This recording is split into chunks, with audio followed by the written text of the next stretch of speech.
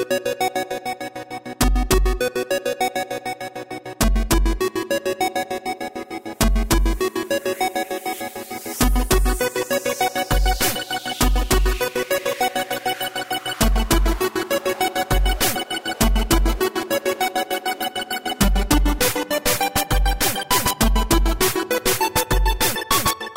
and welcome to Playwright, a podcast about creating and sharing new ways to play. You heard our pilot episode last week, and so today we're just going to kind of roll right into the action. My name is Ryan Heyman. And I'm Ryan Quintel. And we are affectionately known as H and Q. Dr. H. Let's go right into, we have 3 brand new game pitches for you today, one of which submitted by one of our community members, which is wonderful that you guys are already on the ball about that. Unbelievable. We should remind everyone that if they want to submit a game pitch to be read and dissected and extrapolated upon on the air, then they can email us at playwrightcast@gmail.com. They can go to playwrightcast.com/pitch, or they can tweet us at playwrightcast. And that is PLAYWRITECAST. This is an idea that was inspired by a little game called Monaco. What's Mine is Yours. I think it's something like that. Have you ever played that one? I don't think I have. Is that that's not a mobile game, is it? I don't think so. It's on PC and probably Xbox 360 and PS3. Okay. It is a kind of a top-down perspective, kind of like your Hotline Miami's or something like that. But it is a multiplayer heist video game where you kind of break into a bank or a casino or something, and you each have different jobs, and you basically kind of perform this heist. Although it's more kind of action-oriented. Your skills are things like disguise or different attacks or whatnot. And it's all about kind of evading cameras and avoiding detection by the guards and such. My idea is I want to do kind of a roguelike heist simulator. It procedurally generates a bank or a casino, and you basically play one character with one skill set, and your task is to assemble as big of a team as you need to pull off this heist. And so, you don't get to choose your skill set at the beginning of the game. As a roguelike or a roguelite, you are spawned in, and basically you just try to keep this career going for as long as you can, accumulate as much money as possible through multiple heists. But for any deficiencies that your character would have or any additional information that you need, you can choose to hire other people on to your team. These are all AI controlled. It's a single player game, but there are a number of skills that can be filled either by your character or by these AI computer assistants. And, they include stuff like being able to disguise yourself as a staff member of that place, or being able to track and remember the guards' movement patterns. This is like the full Hitman suite. Yeah.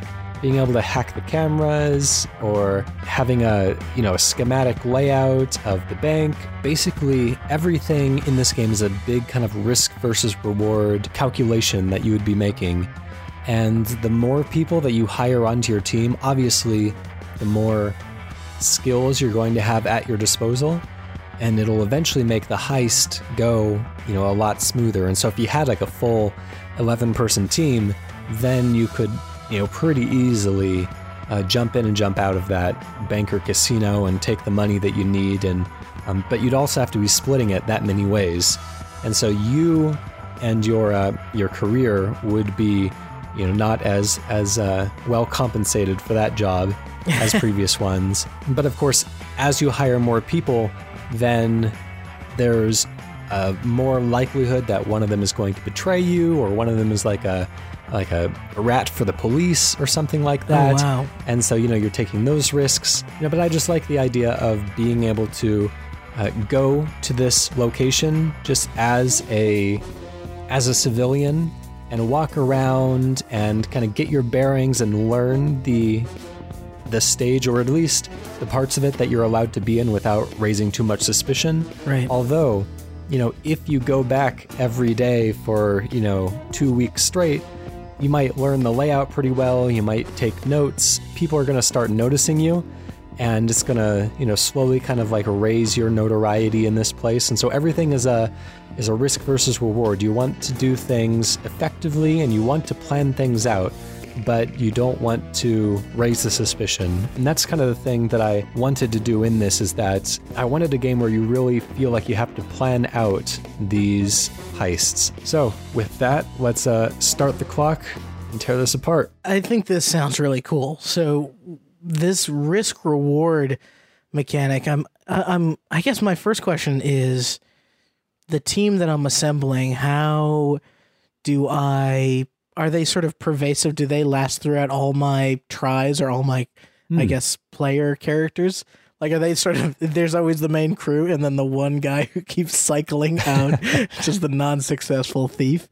Or is it like each time it takes me scouring, the first X amount of the level to like collect those people? Yeah, I really like the way that Grand Theft Auto 5 does this, actually, where you have like a list of names of people that, you've heard of their skills, and you can choose to hire them. There's, rankings on how effective they are, or something like that. If you have a team member who has worked with one of them before, then they can kind of vouch for them. Oh, cool. And so to kind of like minimize that risk. And then they both betray you. Yeah, no, it could be as well. Everything is kind of reset. The entire world is reset, every time that you lose, every time that you go to jail, or every time that you're shot by the cops or something, because the roguelite elements. And so if you learned to, not trust Oscar Mendez the first time around, then, he that name, if it does, randomly come up again, might just be a great criminal next time around. You never know. I automatically, my brain goes to all of these colorful side characters having like, snake eyes and all these sort of like criminal nickname sort of things. Mm-hmm. But I'm also imagining like at the end of a successful playthrough, you're seeing a montage of all the characters that got like locked up or injured throughout the entire playthrough, because this is like the first time in a while, I guess, where I've heard of a stealth game where there actually is a consequence. This person goes away now, right? Yeah. I love Rogue Legacy, and I think some of the best playthroughs in Rogue Legacy are when you're kind of dealt a woefully incompetent character. Uh-huh. So it'd be interesting to see how far somebody could kind of stumble through a bank heist. Yeah, it's true. I like in Rogue Legacy how they give you like disabilities and disadvantages as well. Yeah. And so, everything that's not within a very close proximity is going to be blurry or something like that. And so that could definitely, you can have you owe someone very important a lot of money. Yeah, it could be. You could start off with a disadvantage as far as money goes. And then, of course, you have to fund all of these as well. And so if you choose to go in kind of bare bones, just, slap on some false mustaches, and that doesn't cost very much. If you choose to go in armed or drill holes in the walls and stuff, then that's going to cost a little bit more money. And all of this kind of eats away at the final amount of money that your great criminal is going to be worth in the end. And that's where the real high score chasing comes in. I do like the idea of spending more money for more sort of exotic disguises, because that could put off that thing, that sort of problem that you introduced where people will eventually start recognizing you. Yeah. I'd love to see like the most advanced version of that essentially be the face maker of Mission Impossible. Maybe pose as a totally different person who like, oh, I'll get this crooked guy in my crew arrested as opposed to me or something. Yeah, it'd be kind of fun if there were like competing gangs. Yeah, that's right. Of gonna heisters. Bring heat on someone else, which is kind of cool. Like if you notice somebody else hanging around this spot quite often every day, and you're like, I don't know if I like the look of him. I'm going to throw some shade his way. So I think it's a matter of, for me, this idea, like being made, whoever, of course, everybody's going to make all of our games on this show, but whoever makes this game is really going to have to focus on like making sure that the stealth feels super good, right? Because the way you're describing it, is it kind of Metal Gear Solid-y in your mind? Is it top down a la the Monaco, where you can kind of see cones and arcs and that sort of thing? Or yeah, kind of. I kind of almost want to have like an element of clumsiness to it. Like I don't want the character to be able to, crawl under doors or whatever kind of like Solid Snake kind of stuff happens. Right? Like, because I want to really reinforce that like the character that we are playing as has one thing that he or she's good at. And you can hire somebody else that has, gymnastic ability, or maybe you might luck out and be the gymnast and be able to do all these wonderful things, but then you would be deficient in everything else that could come in handy. And so I always want you to feel like every skill is useful, and you're going to miss not having each skill, each playthrough. I would almost add in a layer where maybe each new mission or each new heist or area or whatever demands proficiency in a particular thing, only because once you just assemble a team that makes up for your deficiencies, or maybe they can't cover all the deficiencies, so you actually do end up in a scenario where you're like, okay, this is actually going to be difficult for this team that is normally good at other things. Yeah, that's right. How do you keep the challenge going when you've assembled a pretty good team after a couple of heists? Maybe during each mission, any one of your team can become, nabbed or arrested or whatever. Yeah, sure. I mean, if somebody is left out in the open, then they could be taken off to jail. I also like the idea of events happening at certain points in time that you can kind of plan things around as well. Like you see all these great heist movies are always like, we got to go in during the night of the big fight, or, Tom Jones is playing this casino on Sunday and everyone's going to be there. So the room is going to be unsupervised that night. And so taking up kind of contextual clues from the environment and just letting this casino or this bank just kind of live. And you can choose to host your heist on any night that you want, or any day that you want, any time. It's just, up to you to go in. The game doesn't script anything. It's just, everything is just how good of attention have you paid and how much risk have you taken beforehand to minimize risk when it really matters. I wonder if there's sort of a communication to the computer you could do during the setup of one of these things of like, what if kind of almost like black screen, just imagine just text, almost like the beginning of Firewatch or something, where it's like, hey, what if so-and-so gets pinched? All right, everybody go to the getaway car. Kind of a way to be like, this is the failure state and define it for your team. So you can like abort a situation and live to fight another day, even if it did cost you a ton of money and resources to do so. Yeah, it's interesting. Or maybe just having like a button on the side of the interface that just says, once you press that, just say like, get out of the building. Yeah. Just leave whatever you're holding. What was it in Mission Impossible? When everybody had the knock list is in the open, like everybody get out. You're imagining these systems. I don't know if you've thought about it from just a systems perspective, or if like an aesthetic jumps out at you. Aesthetic is always hard, and that's something that would really kind of have to come in time. I don't necessarily have anything in mind, but you would need everything to be pretty immediately recognizable.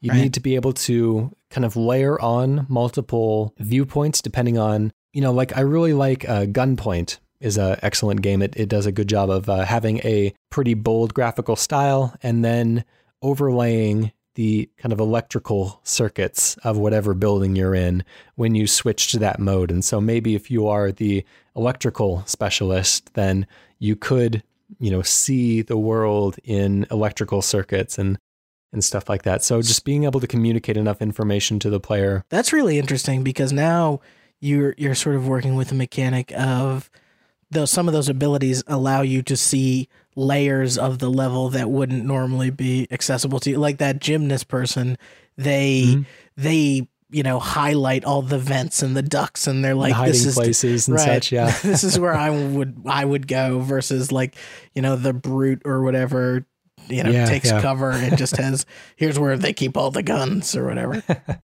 Well, that is our 10 minutes. So we're going to have to put a bow on that one. But we should come up with a name for that one. This obviously is just a joke name. This is not something I would actually call it, but I want to call this one Plundertale. Ooh, I like it. And there's one from me. Let's hear from you, Q. What do you have for us this week? I've got a good one this week, I think, and I should let the audience judge, but I'm feeling confident.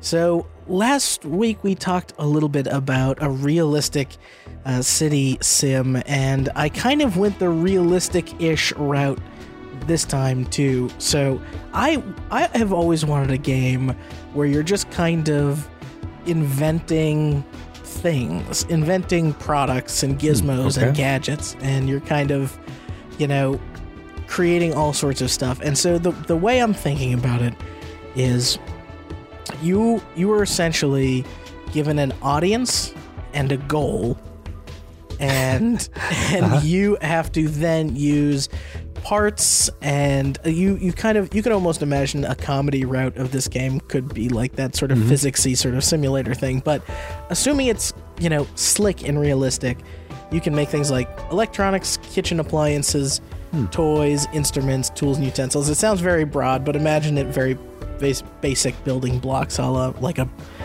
banjo, nuts and bolts sort of stuff. Okay, yeah. And you start off, you're able to kind of toggle through styles like mid-century modern, Scandinavian, organic, minimalist, that sort of thing. You're assembling things, and I'll kind of break these down. So you have a big shelf, right? And the shelf has a bunch of different slots on it. Maybe it's a showroom, something with kind of level markers. And a level will be like, hey, this is, the audience is split by territory, ages, and income levels. Okay. And so one slot might be like, we're looking for a toy for the elderly in North America. Okay. Okay. And so your job is to come up with that, and each product you kind of release into the wild sells at a certain rate. So it's making you a little bit of money per month. And you're kind of unlocking, okay, we need entertainment for kids in Europe or whatever. And as you're making these products, depending on how successful they are, they make different amounts of money.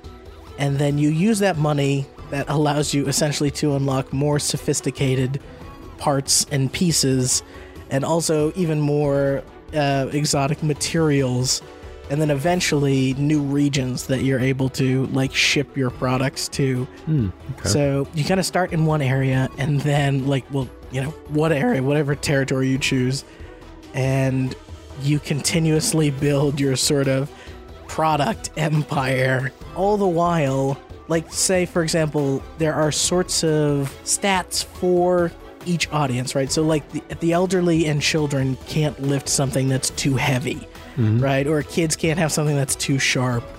Low income, you can't make something that's too expensive. So you're trying to assemble your products to a cost and sort of stat relationship to really fit your markets well, maximize your profits, and then it almost goes over to becoming a clicker of sorts, where these things are just generating money for you. And the products, like any product, slowly becomes less popular over time until you have a big old shelf with a bunch of products that are all kind of making money for you in different territories, and you're forced to sort of continue to build new ones with more exotic materials and dyes and colors and all these things to kind of keep your profits always maximized at each slot on the shelf. Okay. So, that being said, there's a lot of kind of open questions about this, but we'll close this as being the pitch section. Okay, cool. Well, let's start the clock then. I have a lot of questions about this. I think I've got some answers. Cool. So when you were first describing this, I kind of pictured it as being like a Rube Goldberg machine, like, Pee Wee Herman's breakfast machine. Yeah. And, you would have a task that needed to be accomplished, and you had, a shelf full of things like a pulley, a boot, and one of those like Native American sculptures that put outside of cigar shops. Yeah. So a little closer to like a Little Big Planet toolkit, if you will. Right. Okay. The way that I was picturing it was that like it would solve that specific purpose, and the test of success or failure would be whether or not it performed the physical task that it was setting out to do.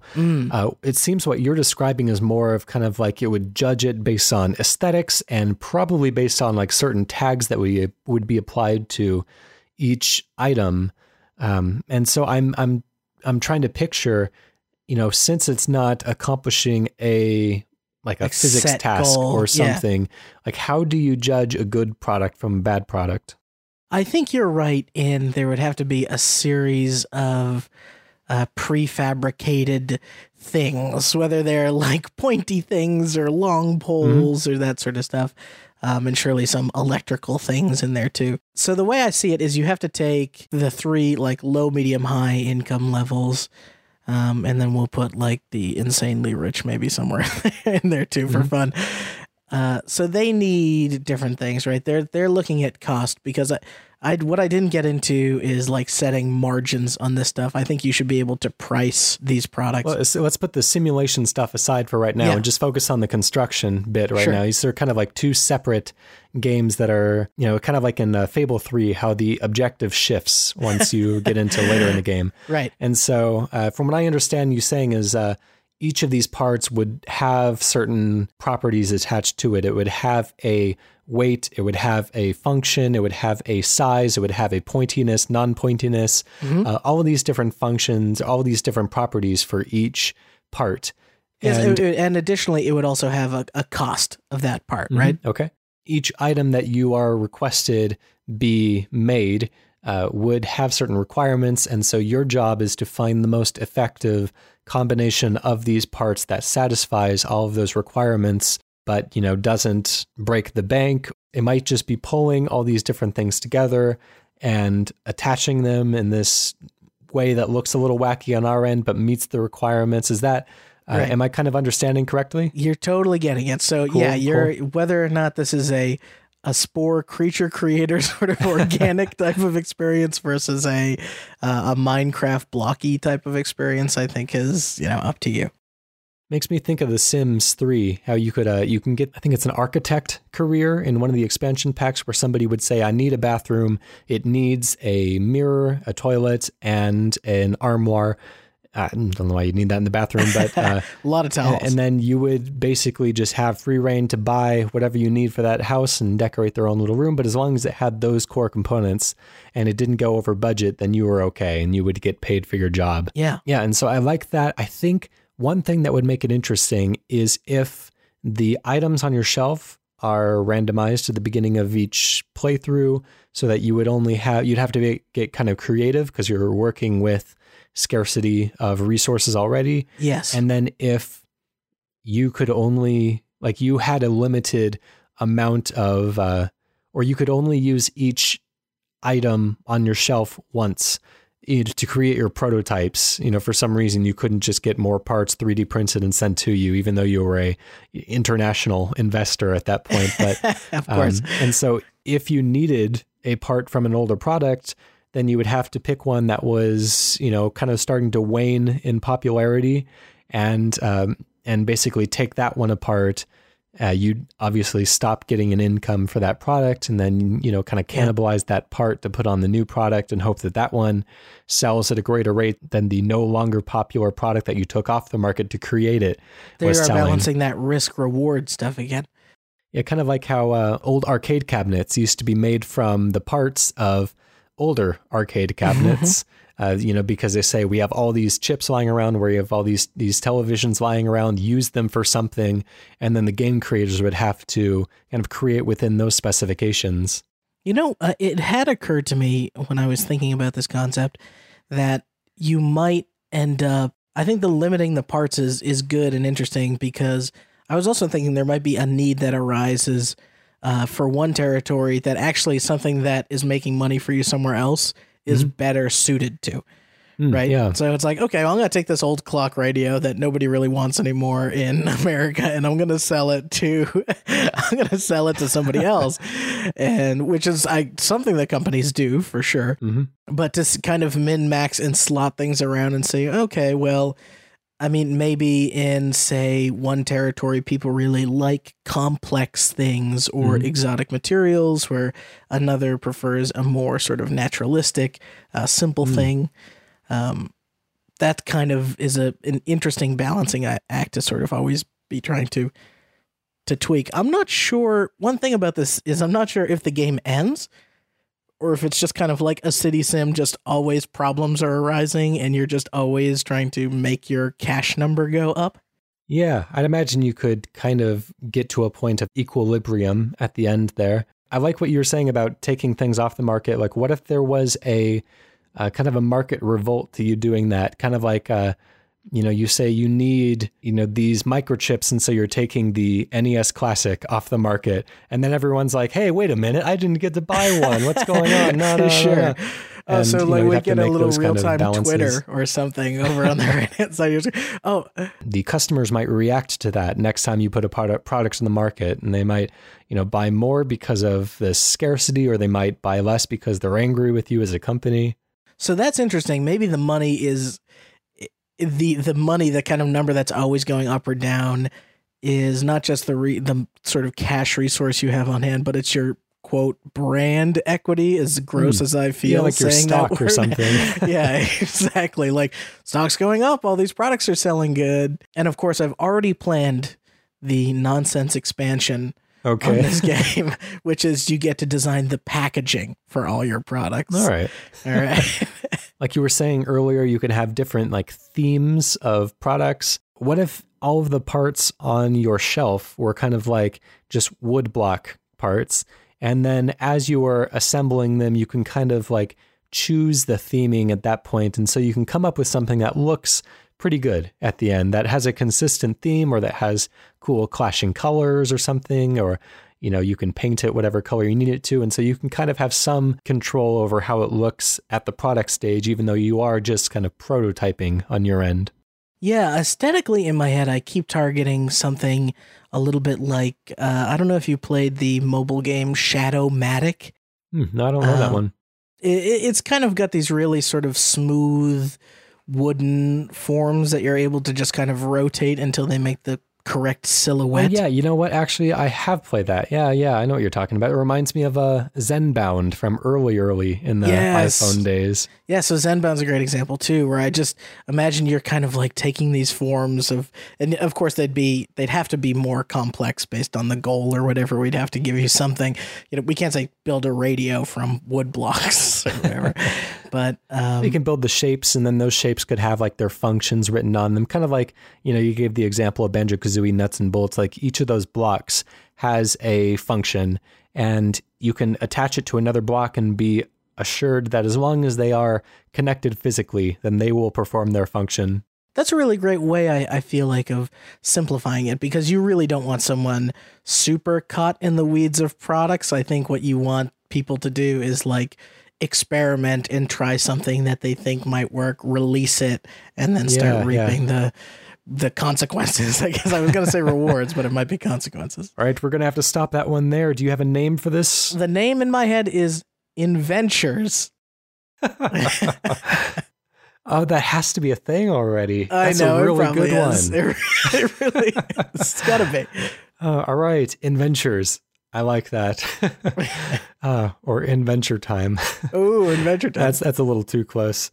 All right, we have one final game pitch today, and this is a submission from our audience. This comes from Spencer Saunders, that is at Teleprie, that is TLEPRIE on Twitter, who says, Overcooked plus FTL.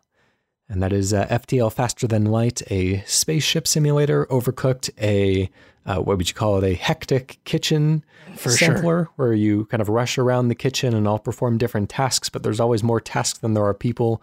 So you kind of have to manage trading places and performing different tasks on the fly. And then FTL being a rather difficult roguelike spaceship simulator where you basically have to kind of man your own Star Trek crew and operate all of the functions of the ship and try to get as far out in space as you can before getting blown to bits by an enemy or crashing into an asteroid.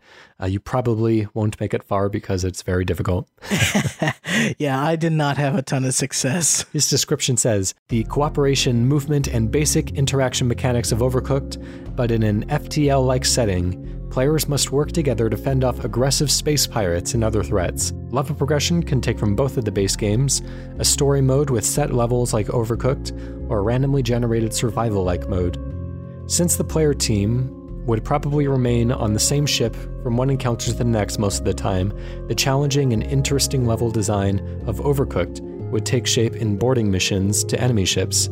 It would be easier to destroy the enemy ship from inside, but that leaves fewer people on board the team ship to put out, sometimes literal, fires. And he mentions a soundtrack by Danny Baranowski. Never a bad shout. So, speaking of mashups or games that kind of already exist, this in part reeks of, have you seen or playing the game Lovers in a Dangerous Space-Time? I was going to say the same thing. Yeah. Yeah, that one's one that I had my eye on for quite a while before it even released, and I really do love that game. I think this is really cool.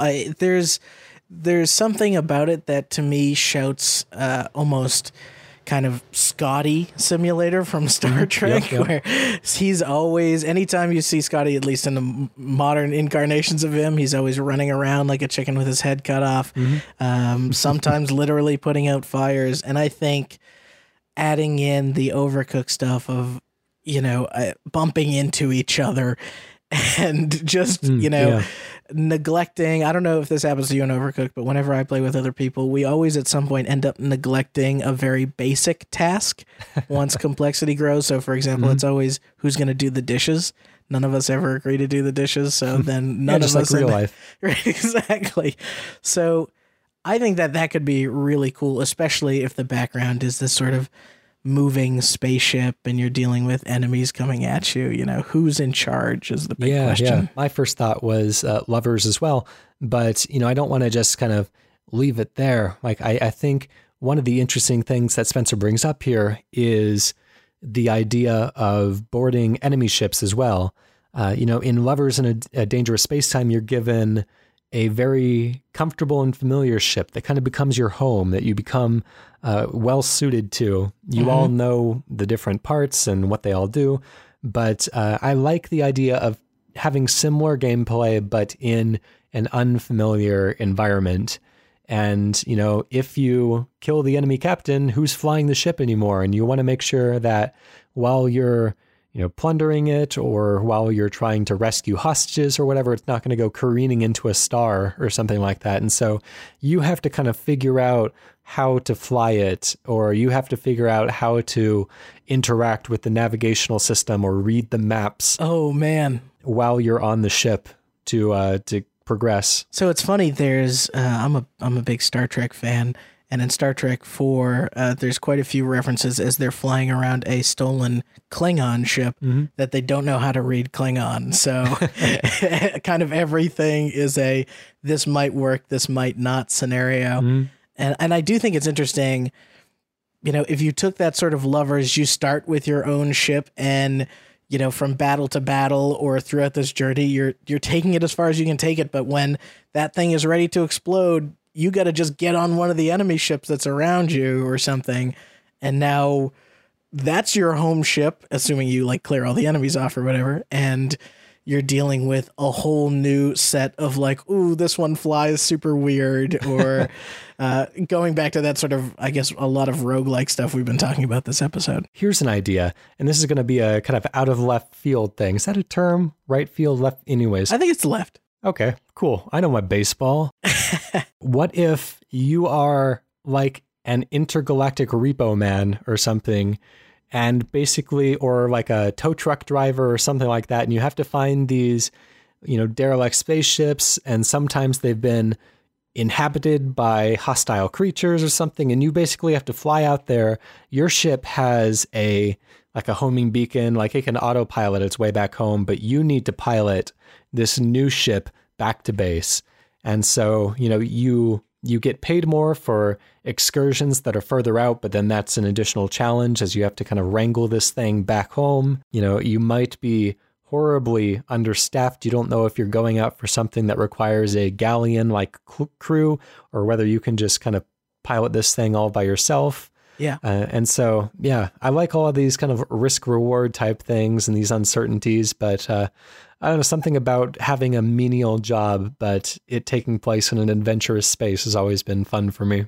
So in sort of the product game, you talked about phases, and now my mind is going to phases of this, of phase one is you and your ship that you in and out, and you're catching up to fighting and disabling this ship. Step two is boarding it, getting rid of the enemy combatants.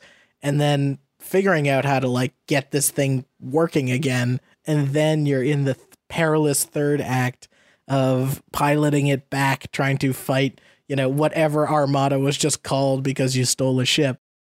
And and so that's right. Yeah, you could have some sort of combat situations as well. Right. So now you're like, oh man, like I upset everybody by taking this thing.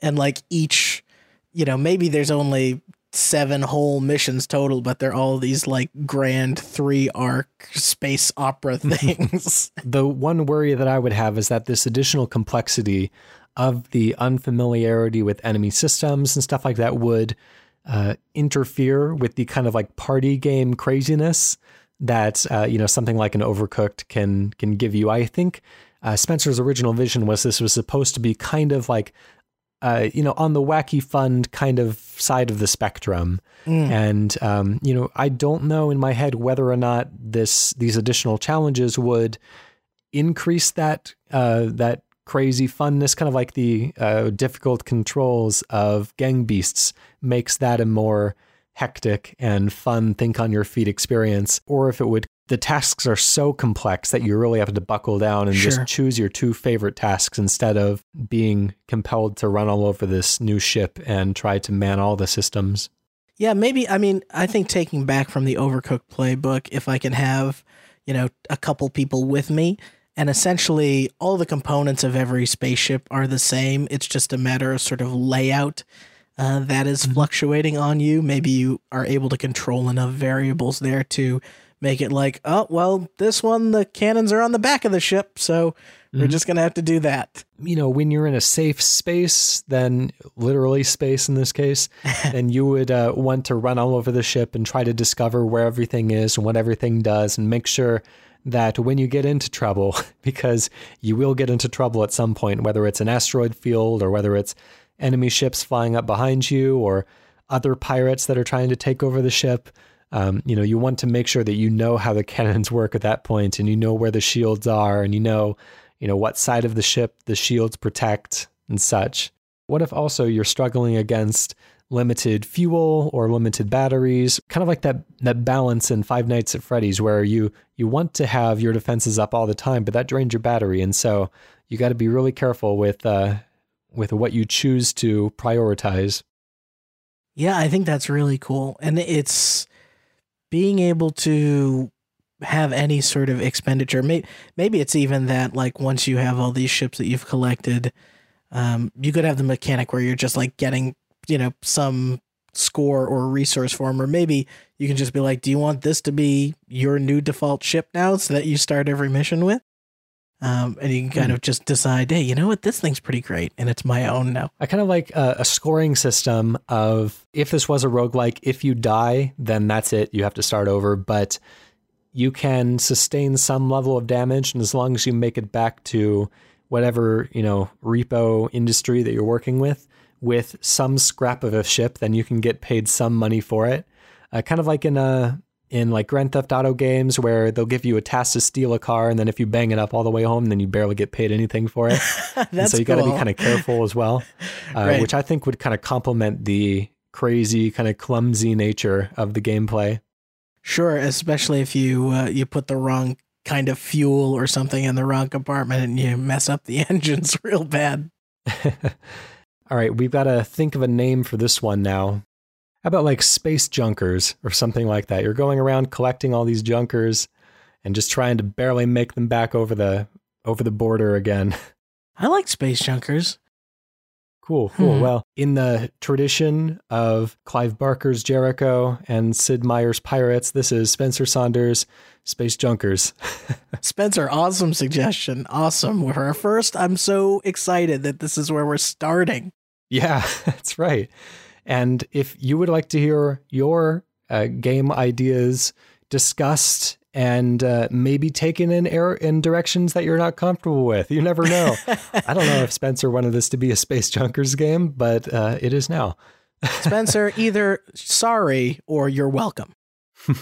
Feel free to write us at playwrightcast@gmail.com. Throw us a pitch at playwrightcast.com/pitch or tweet us at playwrightcast. and we will read it on next week's show or a future show. We will keep a list if we receive more than one per week, which I hope we do. Me too. Anyways, thank you very much for joining us for episode 2. We hope you've had a lot of fun as well. Guys, remember, we're a new podcast, so the best way to help us out is go to Apple Podcast and leave us a rating and a review. We would super appreciate it, and we will forever love you for it. Yeah, and please tell your friends, tell your grandmas. That's pretty much the 2 groups that we're trying to appeal to, just friends and grandmas. Special thanks to Protodome, whose song Hello World is the Playwright theme song. So go get that at Bandcamp. We will catch you next week. See you then.